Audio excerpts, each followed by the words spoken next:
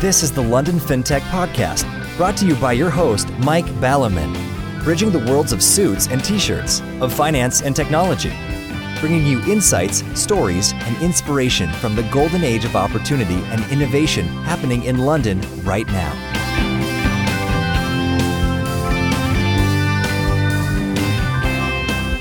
Hi, this is Mike Ballerman. This is the London FinTech Podcast, episode 167, brought to you in association with Smart Pension and the enlistedboard.com. And I'm delighted to be joined today by Tobi Taupitz, founder of innovative, a word I use rarely, insurtech Laka. Aligning interests is much spoken about, but little done. Over 2.5 years ago, when Tobi was last on the show, he spoke about the founding belief of Laka as being to align their economic interests with the client's economic interests. Now, we hear this all the time, but it's rarely 100% true. In Laka's case, I believe it is, or Tobi can tell us if it's only 99% true later, as they do not take payment for insurance up front, but rather earn money when they pay out on a claim. The opposite of the insurance industry, as I found this year with our insurance on our skiing holiday. It's a back to the future approach, back to the origins of insurance as being collectives, cooperatives of, say, Swiss dairy farmers up an Alp, bonding together for mutual, a word I use deliberately, support. Well, 2.5 years ago, it sounded like a wonderful idea to form a commune where everyone's interests are aligned, but one that would need careful parameterization. As with anything in life, one needs to balance compassion for others with compassion for yourself. All too many, for example, teachers, doctors, etc., go into their profession with the best will in the world to help people, but some come out of it decades later, bitter and cynical.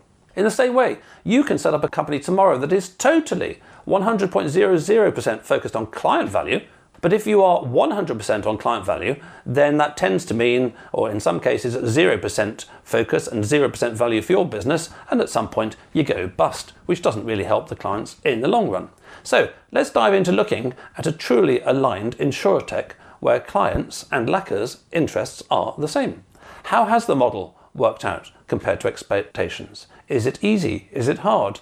Is it widespread? Is it catching on elsewhere? What does the future hold? Plenty to talk about, so let's get on with the show. Good morning, Tobi. Thank you for joining me on the show today. Pleasure to be back. Thanks, Mike. So, last time when you were on, we were together in the same room. Now we live in this sort of virtualized world, and there are many challenges of the virtualized world, one of which is that one just sort of slobs at one's desk all day. I have actually, after a couple of episodes ago, had Alex Baluta on the show, and he had a standing desk. Now, I've got a standing desk, but I have to say it wasn't used for many years. However, now I'm actually on to doing, 1 hour or an hour and a half standing at my desk every day. And this week, after the latest tyranny, where the data's now falling apart over lockdown, as being shown as a bunch of lies, I did come up with a Project November, and I calculated how many times I need to walk up and down the stairs every day to amount to, at the end of November, having climbed Scafell, England's highest mountain. So I'm busy walking up and down the stairs 3 times a day, which sounds fairly easy when you come up with it as a great idea, but I think after a while my legs are going to get a bit tired. But at least that sort of gets me going from the desk, which I've been failing to dismally. However, you're young, fitter, faster, got hair, got all the sort of things that I no longer have, teeth, 2 legs, 2 arms, that kind of stuff. And you were saying that rather than being a sort of amateur like I, you're much more into actually getting fit rather than just avoiding being a complete slob, which I think is my actual plan.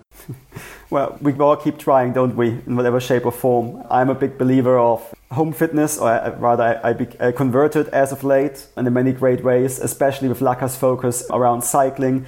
There are many great ways of doing so. Many in the team, for instance, have a turbo trainer, so they would just take their bike and use their actual road bike for a spin in the living room.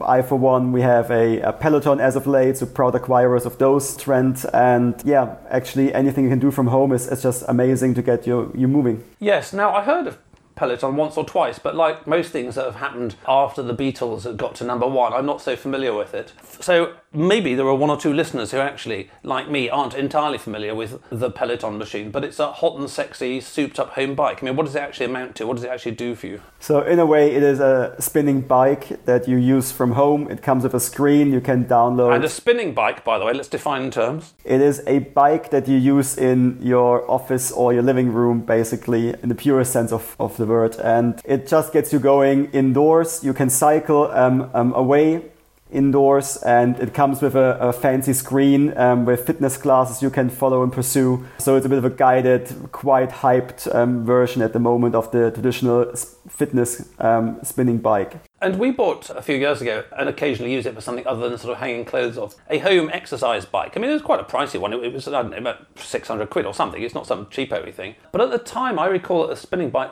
was somehow different. I mean, it was super hyped, but wasn't it something like it's got a fixed gear or something different? What is different about a spinning bike as opposed to a good quality home exercise bike? To be honest, it's probably quite similar. What you can do is you can change resistance, and it's all about resistance and cadence. But again, it's a traditional product that's been put into a different corset and make it a bit more funky.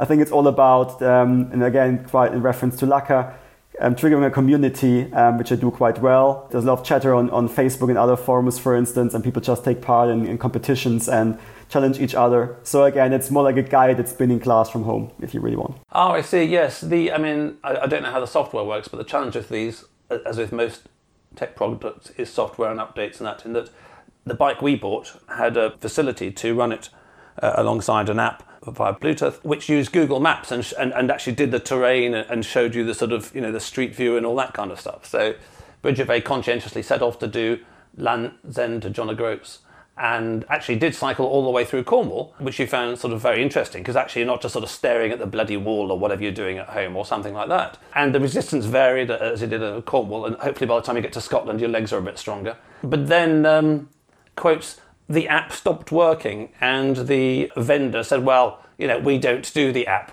kind of stuff, at which point the expensive functionality that you think you bought, you've been locked into something which no longer works, and that they wash their hands of it. And unsurprisingly, actually, the lack of that functionality made a huge difference in terms of the usage. I think no matter what you think of Peloton, I think what they do quite well, but the Apple approach, hardware plus software, and I think that allows them to have a beautiful experience, beautiful designed experience front to end, the content, the app itself, and the hardware, and I think that works quite well for them, especially in a situation as we have it at the moment. Yes, exactly. And I think, from a business model perspective, it's very easy to create some product and get lots of marketing and push it out there. But in terms of the long term, leading nicely into Laka, of course, one's brand is quite hard to establish for a new venture, but it's pretty easy to piss it away. As many businesses have found, you only need one scandal, one catastrophe or something, and then you've lost trust. And in a world such as we are, even before lockdown, trust is the most valued commodity, as I'm sure you find day in, day out at Laka, just as it is in all human relationships. If you trust somebody, you'll forgive them mistakes and errors and all that kind of stuff. Whereas, as the Oxford people were pointing out about the UK dodgy data used for lockdown, all of these so-called errors, unquotes, in the UK data have all been on one side, which is massively hyping up the fear and all that kind of stuff. So the trust is breaking down, and that's a sort of dangerous situation. So before we get into trust, and obviously one of the good ways to trust an insurance company is that actually they do look after you. And like, I shall not mention HSBC, who were the people who did our travel insurance, where once you've lost trust, you can't really get it back very easily. So before we go into how community-based insurance, or whatever you call yourself, can create trust, I've forgotten, extraordinarily enough, I've forgotten the entire details of your career journey, or maybe not the entire details, but just sort of even the big picture overview. With pleasure. So I've been tainted from the early days. My dad is an insurance broker home in Germany, so I grew up with the topic, went to German way of education, studied insurance business and apprenticeship and the likes. Ran away from it as fast as I could after that to start in corporate finance, and came over to London in late 2013, 7 years ago now, to start working at Barclays doing corporate finance M&A. And was quite lucky there. I focused on fintech and insurance clients at the same time, and at some point these two worlds would just come together, and I started asking some basic questions. What is insurance and does it make sense?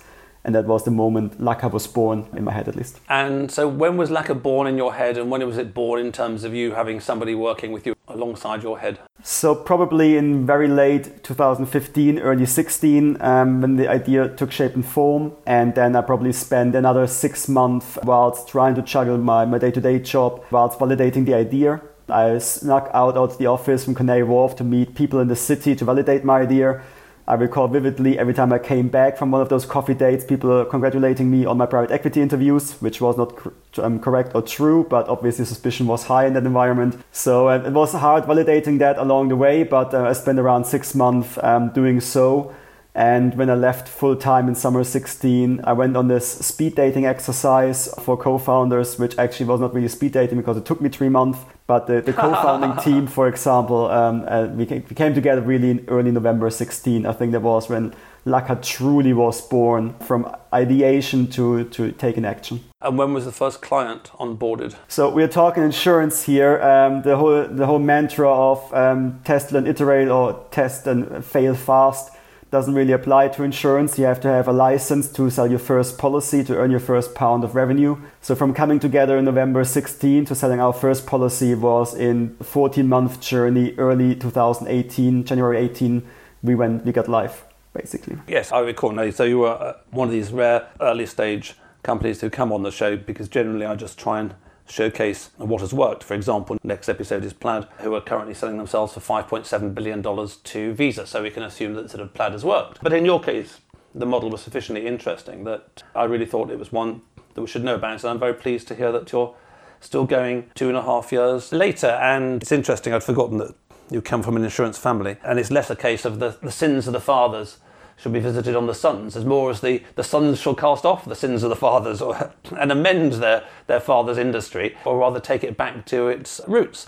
So, talking of roots then, the listeners may or may not know to a smaller or greater or larger extent the origins of insurance per se in the modern world. So would you like to briefly just talk about the origins of insurance and what kind of factors perhaps led it to move away from the sort of the mutual support roots and turn into a different kind of model? Not that I'm bitter, but I'll mention my ski insurance again, where it's one of those products where people buy it and they're very pissed off. I mean, I buy CDs and they work, and I buy phones and they kind of work and that kind of stuff. But many people have found they buy insurance and it doesn't work. Having said that, it's a two-way street and there's plenty of fraudsters out there and all that kind of stuff. And, so it's not as simple as it looks on the outside, of course. But anyway, the origins and how the origins started to be sort of forgotten in a sense. Yeah, absolutely. I think there's early evidence, and I won't go all the way back to 2,000 years ago when insurance appeared first. I think modern insurance, in quotation marks, is probably 300 years old. Deloitte's pub days, people came together to insure ships and the cargo around it. In similar times and before, you had the farmers in the village coming together for the event of a farm burning down. So it's this mutuality aspect. You spread a loss across a large group of people in whatever shape or form. And back in the days, it made perfect sense to determine the risk with the best tools available at the time and charge people a premium for that. You had to do that beforehand because people would literally flee in the woods when it comes to premium collection if you were to do it in the current Laka model in arrears. But again, it's a business model that by and large has not changed over the course of centuries. If you think about it, it's still based on actuarial principles. You estimate future claims forward-looking. You add your margins on top, risk margin, profit margin, expense margin, to get to your, let's say, £10 premiums a month. And that concept more or less has not changed. Actuarial science is about forward-looking estimating claims, and that has an adverse outcome potentially because you hardly ever get it right. Either you charge too much or too little, but you cannot estimate claims perfectly despite all the talk around big data. Of course, we've gotten better around that, but nonetheless, it's an estimate, an assumption to a certain degree. And it's quite interesting how we had this mutuality aspect a few decades ago. There were lots and lots and lots of mutual societies, mutual building societies in the country across Europe. More of them changed the business model to become a listed company, to take up external funding and the likes. And with that, of course, shareholder pressure starts to mount, and it's quite difficult to move away from out of line almost. A few insurers have tried to be more generous than others when it comes to claim settlement, but very quickly shareholders would ask to go back in line, asking why are your loss ratios higher than with your competitors? Go and fix that. And with that, there is this eternal pressure in the industry to make sure to deliver great returns. And you wonder what the remit is, who comes first, shareholder or customer? And I think we've just gotten off track a little bit because conceptually insurance is a fantastic product. If you are misfortune, you really want to make sure that you have some coverage if your own house burns down. And that applies to hundreds of years ago as it does today.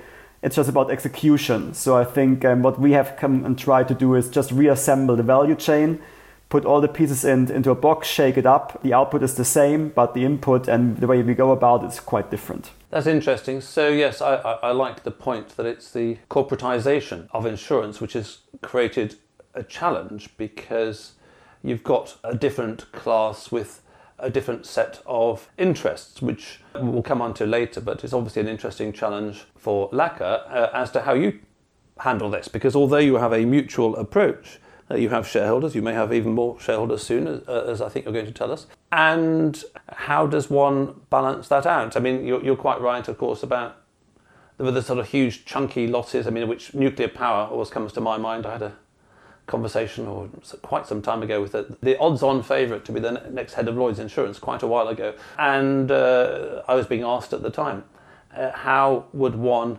assess nuclear power station risk? Because the problem with nuclear power station risk, if you say, oh, you've got a nuclear power station, Toby, right, okay, that's going to be 500 million per annum premiums. You go, bloody hell, is it? Right, okay, it's going to be a thin market. So if everyone else says 500 million, you have to pay 500 million or not insure yourself, which you can't do. So then what happens, for example, is then no nuclear power station blows up for 50 years and we've all made loads of money. Vice versa, of course, which is I say, oh yeah, 5 million, yeah, you're not going to blow up. And the market has to charge 5 million, because again, it's a thin market. And then a nuclear power station blows up, it costs 5 trillion and you don't get the insurance and yada yada. So the large chunky stuff is really difficult. And then the more you've got, once you're onto car insurance, sure, you can't predict whether my car will crash or not, but you've got, I don't know how many cars there are in the UK, for the sake of argument, 30 million cars. And if there was one insurer insuring all that, so the number of crashes is relatively more predictable. So, okay, so the corporatization introduced a challenge. So in terms of reinventing the mutual mentality, shall we say, and let's talk later about how one sticks that into the corporate form. How did you go about thinking around how to reinvent a more mutual model? And then we'll move on to that, to my concern 2.5 years ago, which is, hey, it's great, you're setting up a commune, it's going to be all peace and love, and you're going to love each other, and I really hope it works out, because peace and love sounds great, and I'm into peace and love, and I'm into alignment of interests, but I've been around a bit, and not every commune works out, and largely because problems and challenges crop up, and they don't sort of get resolved or to everybody's satisfaction. So going back to your original concept when you were last on the show 2.5 years ago, how did you reinvent it in your mind then? And then, most interestingly, I think, what has your experience been of doing this model over 2.5 years? Where have you had to tweak it a little bit? Where have you had to tweak it a lot? And where has it worked much better than you actually were ever sort of really hoping in your heart of hearts 2.5 years ago? So interestingly, the model is more or less still the same as we had it from day one, of course with tweaks here and there, but we didn't have to do the hard pivot because it was just not working. So it was the first big, not surprise, but really great validation in the first place. I think it's all about, the answer is in incentivation, right? So why is Laka model working, and why do we think it's the way forward? So insurance inherently has this flawed concept, as described before. You estimate forward-looking claims and you cannot get it right. You can get close, but you can't get it right. And with that, you potentially very likely charge more than you need. You have the money on your books first, you have it in your pockets, and from here on you have to give it back. But of course, nobody likes giving money back that you already earned. And that creates the friction in the claims journey down the line. In fact, settling claims is a pure cost center for insurers. That means I have your money already, now I have to give it back, and that costs me actually also money to actually facilitate all of that. And hence many claims functions are outsourced to what's called third-party administrator, and third-party administrators in the middle of nowhere to take care of customers' claims, the very service you are actually paying for. So I think incentivation is the answer in all of this, in reassembling the value chain, making sure that you profit alongside your customer, not against your customer. And that also comes down to the shareholder topic that we talked about before. We have tried to build something, I guess, in simple terms, which is a win-win-win, where the customer wins, Laka wins, and also our partners in the background win, because we make money when we settle claims, when we pay out, not when we reject them. And with that, the whole mindset changes altogether, because we invest heavily in our claims function. That's our core bread and butter. The more claims we settle, the more money we make. So it's really important to us. And with that, the customer wins, because we're not incentivized to reject the claim, but to pay out, which is quite perversely the opposite of what's currently going on, with checks and balances in place, of course. So again, I think it's possible to reinvent the wheel in a way, and it's not that difficult. But if we now turn to the credit industry, in a very simple words, if American Express can do it, we can do it. That was the mantra back in the early days. We can manage credit risk much better. The risk of customers not paying up retroactively, rather than insurers taking money first and manage the underwriting risk alongside. So I think what we learned early on was payment default risk can be managed. We have now 34 months of a track record where we have 99% plus pay-up rates on a monthly basis, so that seems to be working. We've gotten a lot better in explaining our model. You will laugh at the comments we had in our early days. We obviously had a lot of friction in our journey, so we tweaked that and how we explain it. But of course, we had people commenting on Facebook ads, an insurance proposition where there's no premium upfront. That can't be right. It must be a scam, avoid. So that took a little bit of time, and the too good to be true mantra and mindset. But yeah, surprisingly stable since we started out. Okay, so I think it might help people actually to understand how that works in practice. So I take this exercise bike, which no longer will cycle from John O'Groats to London upstairs. I put 2 proper wheels on and I take it outside, because at least then Bridget can actually see things as she's going from place to place to place. And I think, oh, I need this insured because it's sort of so expensive now. It's the world's only home exercise bike that's been adapted for outside.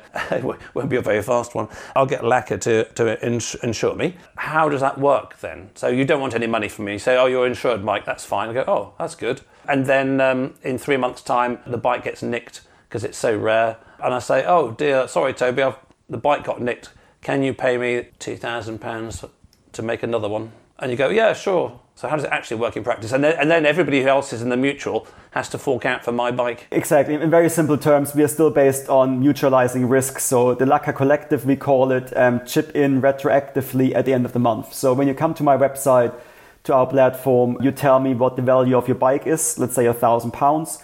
And with that, we'll give you not a fixed insurance premium that we have calculated up front. We tell you instead that, look, Mike, £1,000 bike on average, you can expect to pay on a monthly basis around £5. That is based on the last 30 months or so that we have data for, and that is becoming more stable as our risk pool grows.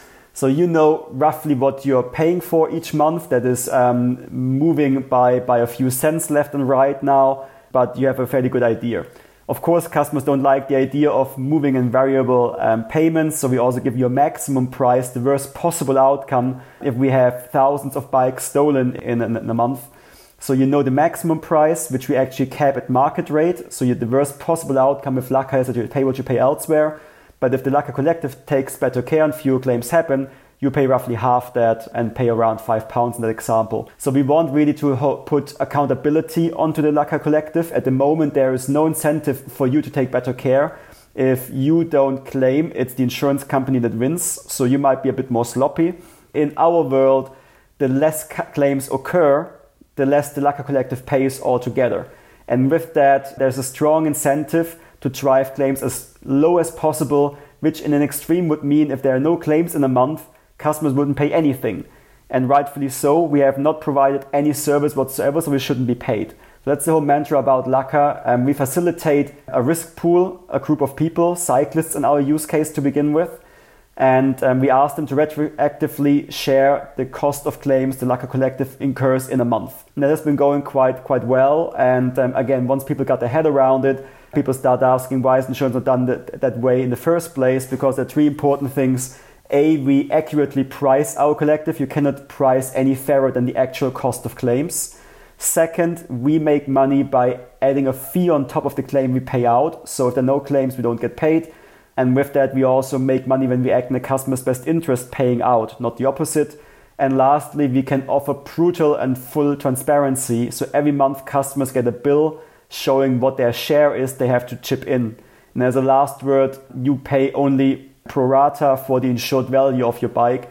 So someone with a 10K bike, and yes, they do exist in surprisingly large numbers, would pay obviously more than you with your modified home stationary bike of 2K, for example. Okay, so I get it, and that's clear. So in terms of capping, that says to me that there is a tail risk which you will need to reinsure somehow, and actually maybe you have to use an insurer anyway. I mean, are you a broker or insurer, or do you use a reinsurer? Or how does it work that way? You're 100% on the money. We reinsure that long tail risk. So the cap basically is outsourced to an insurance partner, Zurich Insurance Group in that case. And we are an insurance intermediary, but we have the right to onboard, administer and settle claims all in-house. So we look like a fully fledged insurer, but we're outsourcing the balance sheet risk, as it's called, to a third party. I see. Interesting combination. So then, briefly, this sounds like a good idea you had in the first time. You validated it because your business is here 2.5 years later and you're doing well. I mean, roughly how many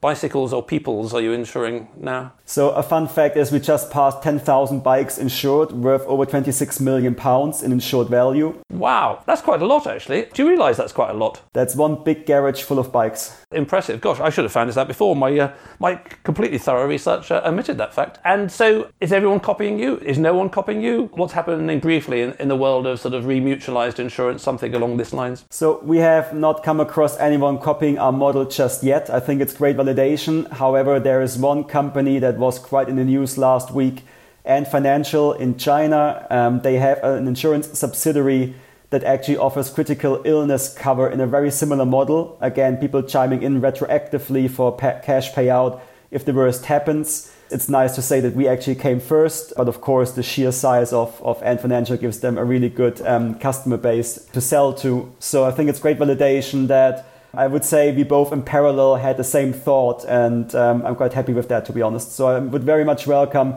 more people picking up the model. I think the way we go about insurance just makes sense for the mass market, not so much for the nuclear plants as we talked about, but for the mass market. I would welcome anyone to look into this model further, and I think it's just the way to go in the coming years. So that leads to the question of what the future is for you guys. Maybe we'll come on to that after thanking everybody, looking at the future of what you're doing, because clearly you're showing that it's succeeding. It's a very interesting model with a number of attractions for customers, but I would suspect it's very hard to suddenly go from insuring 10,000 bikes to 10,000 cars, because you're talking about a different thing, and we haven't touched on it because we can't touch on everything, but there must be a benefit of having a community like cyclists where there's it's a high trust community, as opposed to cars where there's no connection between me and someone else in Scunthorpe or Aberdeen or Cardiff, their cars. So I think that's presumably a parameter.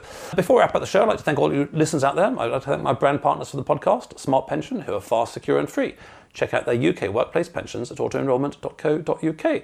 Theenlistedboard.com, resources to help you start making your board an engine of growth today. So in terms of the future, Tobi, and this question then, which is, once you've insured every bike in the country along these lines, well, that's bikes, you've got a tick. Maybe you don't even insure every bike, but you insure a hell of a lot of bikes. What do you do next? Because you can't really move into car insurance or house insurance very easily, can you, with this model? Well, we could, but the question is, do we want to? I think know your strength and play on that, I think is one of the core mantras we are pursuing. So yes, we could go into car insurance, but I would argue it's harder for us to get to 10,000 car insurance customers than to go to 50,000 bike customers, for example. What we're doing is we're really branching out from the first bike enthusiast market we serviced to the city cyclists, the commuters that are obviously growing now with people avoiding public transport. And then as a third, the real growth obviously lies in the e-bikes and the e-scooter market, for example. And there are some tremendous facts out there. 150 million e-bikes are expected to be sold in the European Union in the next 10 years plus. So you see there's a big wave coming our way. E-bikes are much more expensive than the traditional city bike. So I think we feel quite strong in a niche, and we can service that niche or segment quite well. We've done some deep market sizing, and we estimate there's going to be 125 million weekly active cyclists in the European Union by 2025. So obviously that is a large market for us to play in, and we want to service. And on that note, we have launched in the Netherlands. Well, we are just about to. We got our regulatory license as of late, and we are looking to go live in the Netherlands in a matter of days now, which will be our entry gate to the European single market, which is an important thing in a post-Brexit world. So our play is rather to sell our proposition to customers we know and understand very well, know how to reach them across Europe, rather than offering 10 different products where we would potentially provide a mediocre experience. because yes, the business model would work in other business lines, but the claims experience is so important. And I would argue I can service an Italian cyclist or a German cyclist quite well, whereas a British home or car insurance provider, I might not have the same edge, so to speak. So yeah, European expansion is definitely on the cards. But of course, looking at adjacent products, we just launched a personal accident product, for instance. There are multiple insurance products along the way, but with a clear focus on personal mobility. Interesting. So anyway, it's the classic beachhead strategy, which is you've landed on Normandy Beach and you spread out from Normandy Beach. You don't suddenly try and invade Greece or Turkey or anything like that. And I don't know whether you've noticed, Toby, but I think there's quite a lot of bikes in Holland, actually. So they might be interested in bikes over there. It may be a coincidence or not. I don't know. So all this interesting expansion presumably needs capital. And I think you've got some interesting news about what you're up to at the moment on that front. And do you need capital from nice people who are aligned with being mutuals and hippies and not wanting dividends? Or do you want capital from people who are in the markets that you're serving, and therefore, like some breweries that we may or may not mention, you find that actually you want to help the alignment by getting capital from people who are customers, which actually keeps the mutual loop going, rather than, for example, I don't know, funds come to you from Australia from some VC fund that just wants 1,000% ROC kind of stuff. I mean, you know, we talk about corporations but there's companies and there's companies. We talk about shareholders, but the shareholders and the shareholders. So is that one of your solutions, which is to segment or to choose your shareholders? To your question, we are VC backed, and I think it's an important source of capital, but you are hinting towards something very exciting. Only this week we have launched our crowdfunding campaign on Cedars. So I think the mutual model is just destined to give it in the hands of the people. We are out there trying to make as many of our existing customers shareholders. I think it goes very well in terms of the mutuality aspect, taking care of each other, being part of something bigger, getting your full interest and buy-in for that. So I think retention is a really, really important tool here, and one of the core reasons why we're doing it. At first count of the pre-registrations, over 50% of our existing customers have bought into the idea of becoming owners of Laka, which is super, super exciting. And the second bit, of course, is we want to branch out and win over new customers. And of course, they are potentially either cyclists themselves, they know of cyclists, they have links to the industry, but I don't want to limit ourselves because Laka has very wide-reaching ambitions. So anyone who feels that is a mission that they can identify themselves with are more than welcome to take a look. We're going to be going for another few weeks on the platform. What is it in date times? Because always amazingly to me, it's not just a question that listens and downloads carry on for weeks and months they do, but actually they carry on for years. And I think actually one of the things about that, because obviously I've had 6 years to think about this, but one thing about that is I think because the London FinTech podcast is quite strategic and quite blue chip, then even in 2 years' time, someone thinks, oh, I wonder what Toby said on the LFP, because they start off with the big picture, and the big picture is probably very similar. I mean, if you're doing a news-based podcast, nothing wrong with those, just different sort of segments of the market, then that ages very rapidly, and what's great news today is sort of out of date in a month's time. So when is your crowdfunding, roughly speaking, going on until in terms of dates? Very fair comment, and since we are on audio here, I can't hold up a newspaper with the date on top of it. People will believe you. No, we are looking to close out our round towards the last week of November 2020, potentially a few days early, depending on interest and appetite. We have a few ideas we want to get towards, but we have just launched, which is basically the first week of November 20, and we'll run this for another 2 weeks. So let's talk mid-late November 2020. Excellent. Well, I wish you every success with that. Are there any other shouts out that you'd like to do to listeners? I think cyclists by now should have worked out that they should check you out. If they haven't already, then they're very remiss. So cyclists should check you out. People who want to invest into a business via Cedars that's actually trying to align interests between the business, which is of course the shareholders as well, who own it, and the customers, then should obviously check you out as well. Anything else that you're after, Toby? I think it's something out quite well. Cyclists, please check out Laka. It would be fantastic to have you on board. But we are not a UK play only. We are looking to be a European play and potentially a global play. So if you think that Laka might make sense in your home country, we know that other cyclists from across the European Union, for instance, take a keen interest. Don't think you're limited because you're not in the UK. Please, let's have a conversation. Yeah, Laka is here to grow European-wide. So yeah, I think having engagement and conversations there would be fantastic. Good. Okay, well, anyone who's interested in taking Toby up in a conversation on that, do reach out to them. I mean, I think what I would say is that you're being quite modest, Toby, which is that, as I started off the show, it is genuinely It is genuinely extremely rare that businesses are really, really innovative. On the show, I've had plenty of innovative businesses, well over 100 businesses by now. This is episode 167. But you guys are radically innovative, shall we say. So that's very rare, firstly. And then secondly, as founders, well, no, but people perhaps who haven't been in founders or in small companies or startups may not appreciate, which is that one of the real arts of being a founder and being onto a good message and onto a good business model is that it's so straightforward that you make it sound straightforward and quite easy. However, those are the people and those are the businesses which actually it's very hard to replicate yourself. If I was in Albania, for example, I'm listening to this think, oh, that sounds easy. How hard can it be in the famous Top Gear words?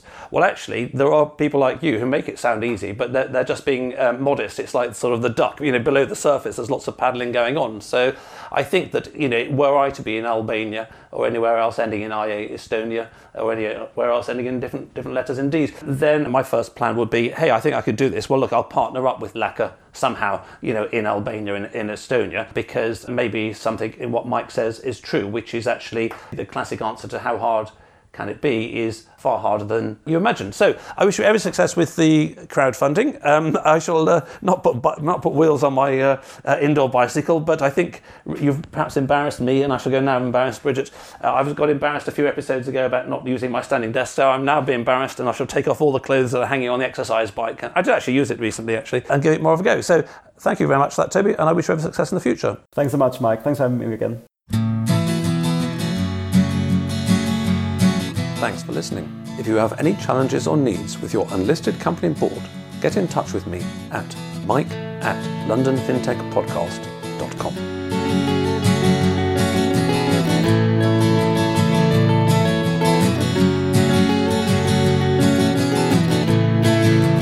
We could sit in a band there all day, watching the firelight dance, watching the firelight dance. We could walk in the mountains before dawn, watching a happy moon ride, watching a happy moon ride.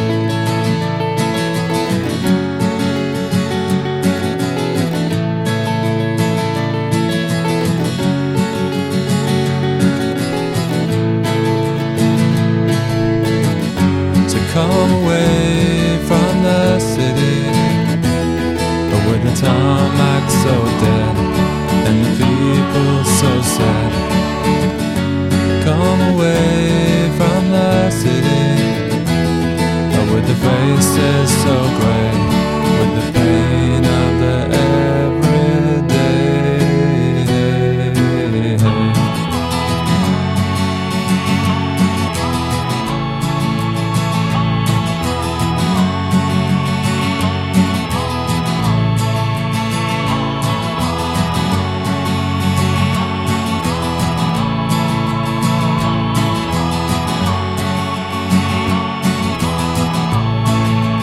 We are wild like the mountains and the trees. Can you see what I mean? Can you see what I mean? We fit in between the earth and the sky.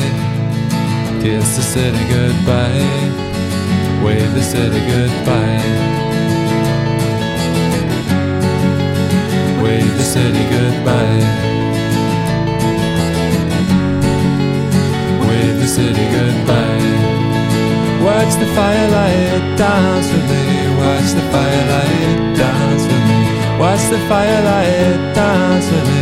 Watch the firelight dance with me. Watch the firelight dance with me. Watch the firelight dance with me. Watch the firelight dance with me. Watch the firelight dance.